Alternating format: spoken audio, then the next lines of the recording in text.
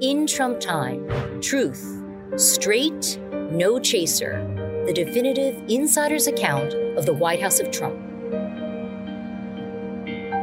Peter Navarro's In Trump Time War Room is brought to you by Getter, the Twitter killer. Sign up for Getter today and strike a blow against cancel culture. Getter, the Twitter killer, an ultimate in social media engagement. Now here's Dr. Peter Navarro deep in the D.C. swamp from the In Trump Time War Room. Hi, I'm Peter Navarro, and welcome to episode 7 of the In Trump Time podcast. In this episode, I'm going to reprise a segment I did over the weekend for Steve Bannon's War Room Pandemic. I'm going to juxtapose my segment against part of the material Darren Beatie of Revolver News presented to Steve. And this stuff should curl your hair. As I demonstrate in chapter 21 of the In Trump Time book, the last 3 people on God's good earth who wanted violence to erupt on January 6th were Stephen K. Bannon, Donald John Trump, and myself. What Darren Beatie reveals, and it is incredible, is what looks to be a secret plot, perhaps with FBI complicity, to instigate precisely the very violence on Capitol Hill that disrupted President Trump's ability to get a legal count of the votes. As I document in my In Trump Time book, it was all about the Green Bay sweep.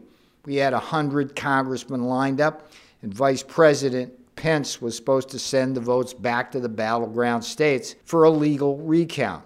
That didn't happen precisely because violence erupted on Capitol Hill and gave the opportunity for Mike Pence to betray our American Caesar, Donald John Trump. Beatie goes into a vivid description of how a small handful of instigators were able to tear down the barriers leading up to Capitol Hill while President Trump was still speaking and well before crowds assembled at the site. At least according to Beatie, and he looks to be spot on, this appears to be a trap set by instigators who sought to provoke the very violence that disrupted the president's ability to get legal votes counted. So take a good listen to this, and after you get as mad as I do, call your congressmen and senators. Tell them to get off their ass and conduct a real investigation rather than the sham January 6th Lynn Cheney circus now going on with subpoenas flying. Now, as the boss says, let's go. Okay. Peter, I've got you here for another reason, but I just got to ask you, because your book is so vivid, the book In Trump Time, amazing, and a bestseller everywhere. You do have a scene there, a very powerful scene of that morning when you were kind of jogging through the crowd, and the scale of it. We just had Darren Beatie. They're breaking news all the time at Revolver about how there were people up there cutting the barricades while Donald J. Trump's still speaking. Just give us your memory of that day in the crowd, sir, real quickly, because then we can get to the matter at hand. Than the memory. It's in my journal, and it's in the In Trump Time book in chapter 21.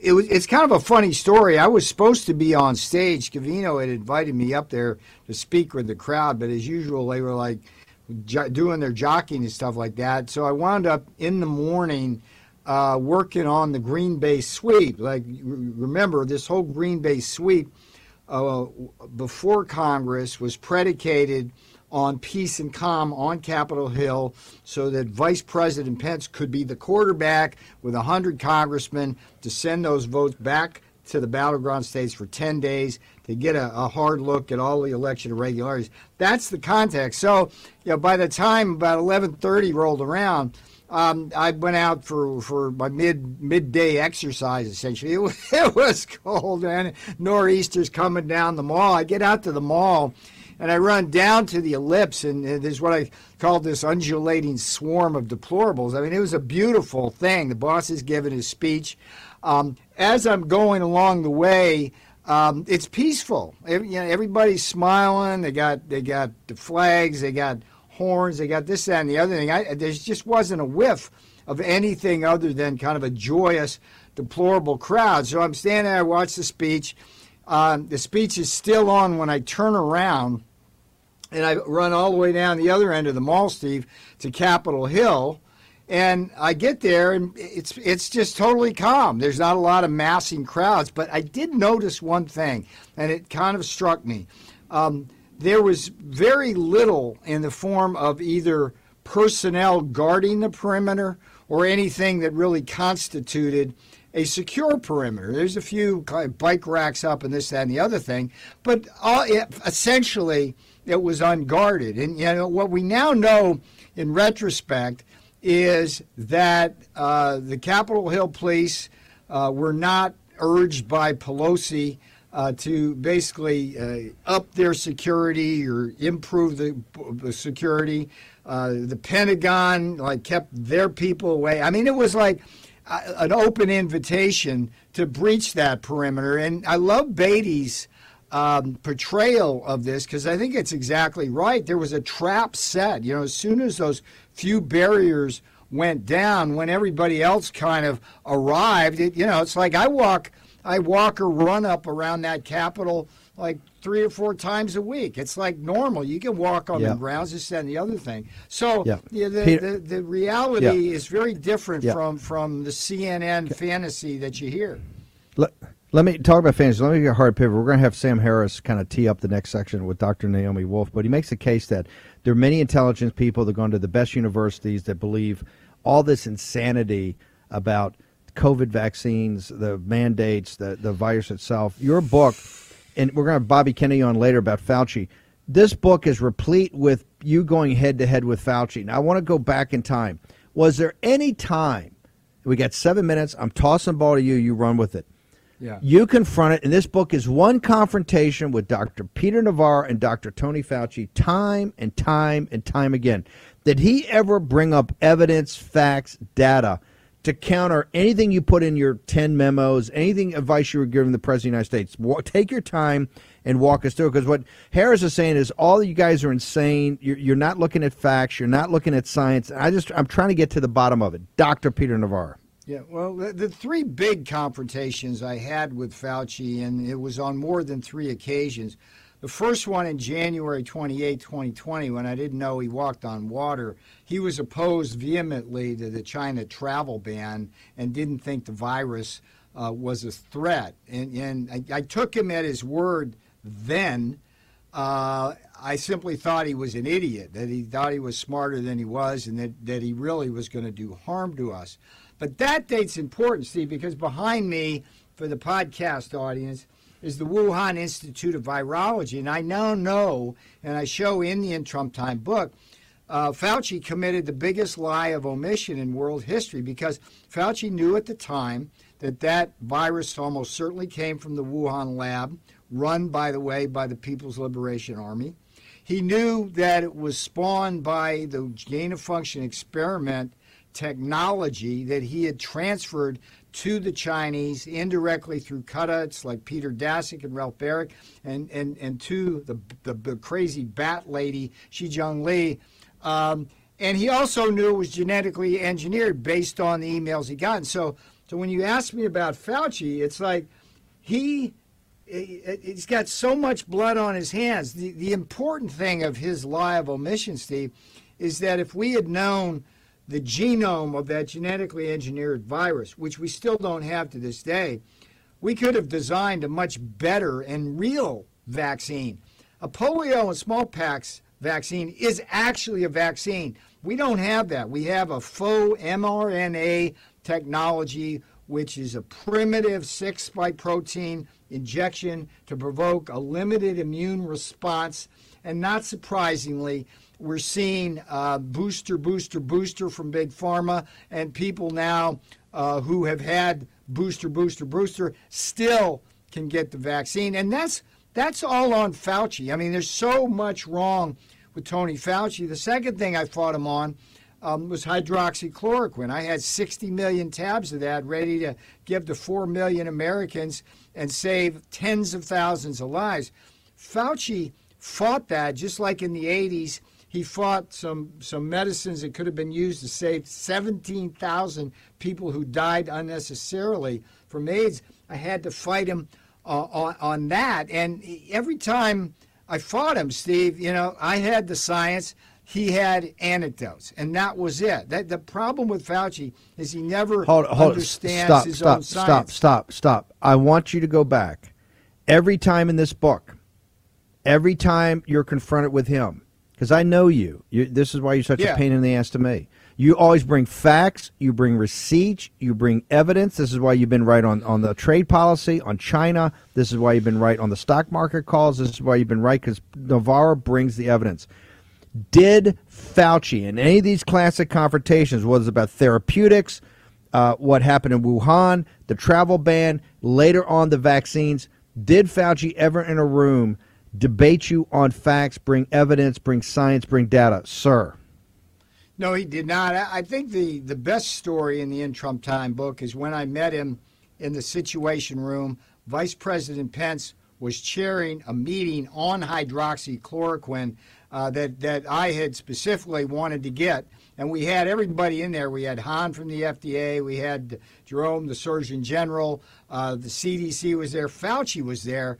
And there was a lot of support for hydroxy in the room. When it came to Fauci's turn, he goes, anecdotal evidence say it doesn't work. And at that point, it's in the In Trump Time book, I walk over with a stack, Steve. It's this high of scientific studies, and I slam it down right in front of him, point to it, and say, Tony, that's not anecdote. That's science. You need to read that and stop saying that crap that you're saying. And it shut him up for about 2 days. And then, as I talk about in the In Trump Time book, CNN and Zucker weighed in with all this hydroxy hysteria, and he gained control of the whole, Fauci gained control of the whole situation, but never on the basis of science. Remember, there was an old comedy act that they did on NPR about Dr. Science, like mocking the guy. When Fauci says, I'm science, I represent science, you can't attack me, he never presents any science. He just asserts that he's science, and so it goes. And you know, I mean, he has to go. If I had one hope for the In Trump Time book, which is why I want to get it out there, is to get Fauci out of government, into jail, and to stop jabbing our 6-year-olds. That is criminal child abuse. Okay. The book is on Amazon, In Trump Time, bookstores everywhere, but you can definitely get it on Amazon. It's over 1,000 5-star reviews. The reviews are off the hook. How do people get you on Getter? Your Getter account is on fire. How do they get to you? Yeah, real P. Navarro. Getter is the Twitter killer. You just got to go to Getter. It's the ultimate in social media engagement. The best counter to about we don't do science is this book, to get back into Fauci's face and arrest him. Peter Navarro, you're an American hero and a patriot. Thank you for joining us here on Saturday. Appreciate it. Take care, Admiral. This segment of the In Trump Time podcast is brought to you by Steve Bannon's War Room. Join Bannon's War Room posse and get tomorrow's news today. All signal, no noise. Bannon's War Room. There's breaking news, so we've carved out time for a very special guy who we think the world of, Darren Beatie over at revolver.news. This is about this activity on January 6th. You've got a major story that just went up. I want you to walk folks through this blockbuster story that you've been working on for weeks and weeks and weeks on Revolver News. Tell us what's going on. Yes, we've been working tirelessly on this since our last bombshell piece on the Ray Epps saga, which took the nation by storm and which I've spoken about quite frequently on your show. And so I'm going to assume that most of your readers remember that piece. That is this individual, Ray Epps, who is in the mountains of video documentary evidence on 1/6. He's the only person documented to have been calling for going into the Capitol in advance. In fact, we have him on video multiple times calling to go into the Capitol the day before 1/6. And that just isn't some drunk crazy guy with a crazy idea, and that's the end of it. On January 6th, he's a veritable Where's Waldo. He's everywhere, all leading up to the first decisive breach of Capitol grounds at 12:53, long before the Trump speech ended, by the way. Leading up to that initial breach, Ray Epps whispers in a man's ear, and then 2 seconds later, that decisive and fateful initial breach occurred. Now, Ray Epps remains unindicted. As we reported, the feds seem to have zero interest in him, which is a change because he used to be one of the 20 people featured on the feds' most wanted list. After Revolver.news published our report, the day after, they quietly scrubbed him off. And so that's where we left off. This sequel piece, this follow-up to the Ray Epps story is huge and explosive, and everyone should go to revolver.news now, read it in its entirety, and share it. What does it do? This tells the true story of what happened on 1/6, the story that's been covered up by the entire official narrative. The official story is that the January 6th really kicked into gear with the Proud Boys basically converging on that initial breach site. But what we show is that Ray Epps is actually the individual involved in that breach site. And what we show is a story of several people who are hanging out by the Peace Monument before the Proud Boys even get there. And curiously enough, this number of individuals who are hanging out before the Proud Boys get there play key and decisive roles in the initial breach, in cutting fencing and removing fencing, setting up a booby trap before Trump's speech is over and before the crowds were heralded to the Capitol. In short, we have a handful of people, key figures, 5 to be exact, who played decisive roles from very early on, who are unindicted, and whose actions collectively, together with Ray Epps, set the conditions for the 1/6 to turn from a rally into a riot. We tell the story how it actually happened, and we tell it using key individuals, not just Epps, who coordinate with Epps, who created the conditions for 1/6 turning into a riot. And that's, there's a lot more stuff in there, but that's the essence of this piece that I encourage everyone to go to revolver.news and read in its entirety. Okay, here's what I got to understand now. And this is the blockbuster piece of it. Is that the blockbuster piece is, you're saying, and you've done timelines because this article is very detailed, that shows that these people were up there before President Trump ended his speech or even did what they play it over and over again on a loop on MSNBC when he said, hey, I think we ought to march peacefully up to the Capitol, right? Before that speech ended, these guys, these 5 that you've identified, the Ray Epps posse, right? Mm-hmm. His collaborators, they're already up there, actually, technically, physically breaching the barriers at the Capitol. Yes. So, yes, that's an important point because I think a lot of your viewers and a lot of people don't quite understand this. So, the initial breach, what I call the Ray Epps breach, the breach that occurred 2 seconds after Ray Epps whispers in a certain individual's ear, that breach occurs at 12:53. That's almost a half hour before the Trump speech is over. And so the decisive story here is you have a number of individuals who are breaching the grounds, who are decisively cutting and removing fencing. And what that does is that creates the condition such that when all the rally goers go to the Capitol, they don't see any barriers because they've been removed. They don't see fencing, so it's been removed. And ordinarily, on ordinary days, that ground is entirely free. It's not restricted. So by removing those barriers and removing the fencing and having no trace of it, you're setting people into a booby trap because when they cross these now invisible barriers, they're actually committing a crime. And certain people have actually been indicted for this, just not even knowing that they committed a crime because they didn't see any fencing. And so that's a decisive part of the story. But I think more important than this happened before the end of the Trump speech, this happened. These people, these key people, were loitering around the Peace Monument before the Proud Boys got there. And the reason that's so important is that the official story says that everything started with these Proud Boys here.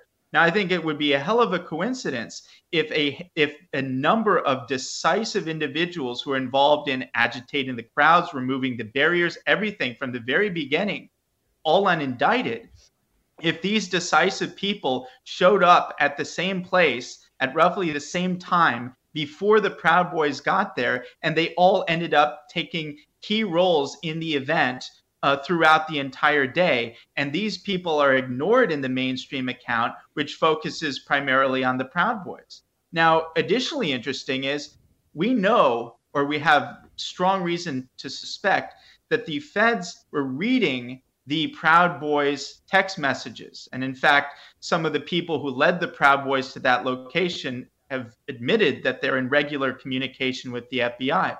There's a very strong likelihood that the feds knew where the Proud Boys were going to be. And given this new narrative presented in this Revolver.news piece, it seems like a very strong possibility that the feds said, okay, we know the Proud Boys are going to be at this location. We're going to text a bunch of our people to go hang out there beforehand and make sure that this thing kicks off into a riot. And that's precisely what happened. And the conditions were set precisely for it to go down like that. But every angle, from the crowd agitators to the fence cutters to ushering people here and there and everywhere toward the Capitol to tell people to keep moving forward and so forth. This is the story of the setup. We know there was a setup before, but shows the mechanics of the setup, how exactly it happened, and introduces a number of key individuals who have been unheard of in the mainstream press and remain unindicted to this day. How the trap was set. I want to go back, and we only got 5 minutes here, but I just want to go back and make sure, because this is of a piece, and this is why Revolver is so important, and Darren Beatie particularly so important. You've got the Michigan piece of the set of things you've done in Michigan, which is the preamble. That's the 12, I think, of the 20. It used to be 18, but I think 12 of the 26 now are either federal agents or informants in the kidnapping, in the phony kidnapping of Whitmer, right? And the head FBI guy goes back to D.C. Then your second big piece was the original Ray Epps, Meet Ray Epps, who's and Ray Epps is former military and law enforcement also, and you've got all the video. He's former military. He's a Marine, and he's also notably a former head of the Arizona chapter of the Oath Keepers, which is a heavily prosecuted militia group associated with 1-6. And there's a whole other story, and I've talked about Stuart Rhodes and everything on other segments. So he has his fingers in a lot of pies. Let's put it that way. Now you've got the trap being set, and the key here is he's actually got the individuals, and you can see they're up there getting this ready. Trump's still speaking. Trump hasn't even asked people to go up. They're up there. They're prepping. And if they're prepping, go ahead. If I could just quickly introduce just the implausibility of Ray Epps and these other key figures traveling in many cases across the entire country. Many of these key figures, two of them are from Texas. Ray Epps is from Arizona. It's not across the street to get to the nation's capital. They have to travel across the country. So they travel across the country to go to this Trump rally, presumably. They're so dedicated to Trump that they do this. They're wearing Trump gear and so forth. But after traveling all that way, they decide to just not go to the rally at all and instead just hang out near the Peace Monument a half hour before it all ends and spend their time removing barriers and breaching and instigating the crowd. It just doesn't make sense, in addition to the fact that they're unindicted. And in some cases, we know that the FBI knows who they are. In fact, one of the individuals we talk about, who's known as Black Ski Mask Individual, who's on camera tearing down fencing, we know that the feds know who he was because just the day before, he was picked up in an largely unreported, very bizarrely unreported instance in which there was a van that was stopped on suspicion that it had explosives, and it did have firearms. And everyone in the van was taken out. They were questioned. They tried to get DNA swabs. And this guy who was cutting the fences, he was in that van. So the feds know who he was because he was picked up by the feds the day prior. And yet they have no interest in him and don't arrest him, don't indict him for anything. And it's the same story for the others. We got to bounce, but I got to set in this perspective. Remember, it's the FBI and the Justice Department told us this is the biggest investigation in American history. This is bigger than looking for Nazis in World War II. This is bigger than looking for guys in the communists here in the 50s. This is bigger than the Vietnam War protests. This is bigger than the infiltration of the Black Panthers or the civil rights groups. Symbionese Liberation Army, pick it. The jihadist in Brooklyn, the blind sheik. This is the largest in history. They've told us that. And you got Darren Beatie breaking monumental stories. Where's the investigation? I want to say everything to potential whistleblowers out there, the FBI, Justice Department, sheriffs, you pick it. This is all going to come out in a formal process starting after we run the tables in November 2022. Darren Beatie's setting the table now, but this is all going to be formalized. This is all going to be adjudicated. So people should come forward now. This is... Buy in Trump Time today on Amazon and find out what really happened on November 3rd, January 6th, and in a Wuhan bioweapons lab. In Trump Time on Amazon.